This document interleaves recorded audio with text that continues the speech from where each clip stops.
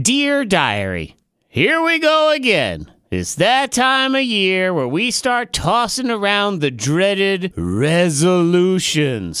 Oh, boy. I mean, look, it's great to have goals, but why do we always have to packet it into this dorkified way right at the beginning of January? New year, new you! Yeah, whatever. Remember New Year's Day last year? Yeah. That's still you. You might be a little improved, but you ain't new because you're, well, you. Ain't no Pinterest page full of meal prep ideas gonna really change you. And I'm gonna be perfectly honest, first week of January, I ain't inspired to do nothing. I mean, maybe I can get together enough motivation to put the dang Christmas tree away, but so don't wanna go to work, don't wanna go to the gym, don't wanna. But you know what? This ain't helping. So let me at least try to help because I have a suggestion for a real resolution that you should be able to keep and will totally help us all. Here it is. Resolve to stop being a weenie parent.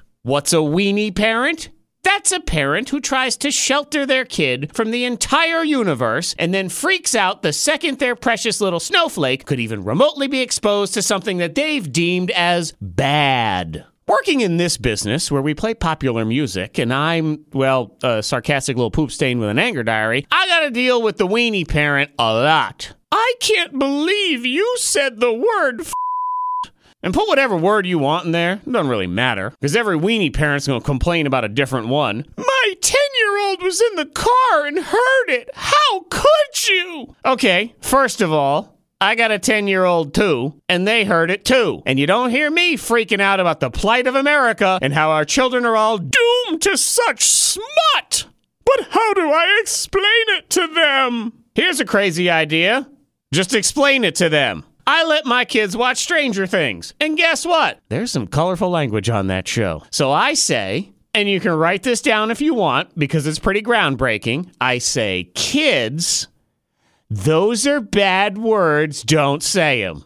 That's it. Pencils down. And here's the crazy thing. They don't use them. I know. Amazing. But it's bad for them. Yeah? So it's putting their hand on a hot stove. So what do? Tell them not to touch it, and they don't. Parenting isn't the act of hiding your kids from everything. It's the act of teaching them how to act when dealing with the world. So quit being a weenie parent that tries to keep your kids in some sort of precious bubble. Because guess what? The world is a dirty place. And if you don't teach them how to deal with that, they're going to get eaten alive, and it's your fault. Why do you think we have so many grown kids that still live at home? It ain't because of student loans or the job market or the cost of rent. It's because weenie parents didn't prep them for the real world. Hey, you want your kid to be the next one yelling, "Ma, the meatloaf"? No? Well, then you better cut it out. Till next time, diary, I say goodbye.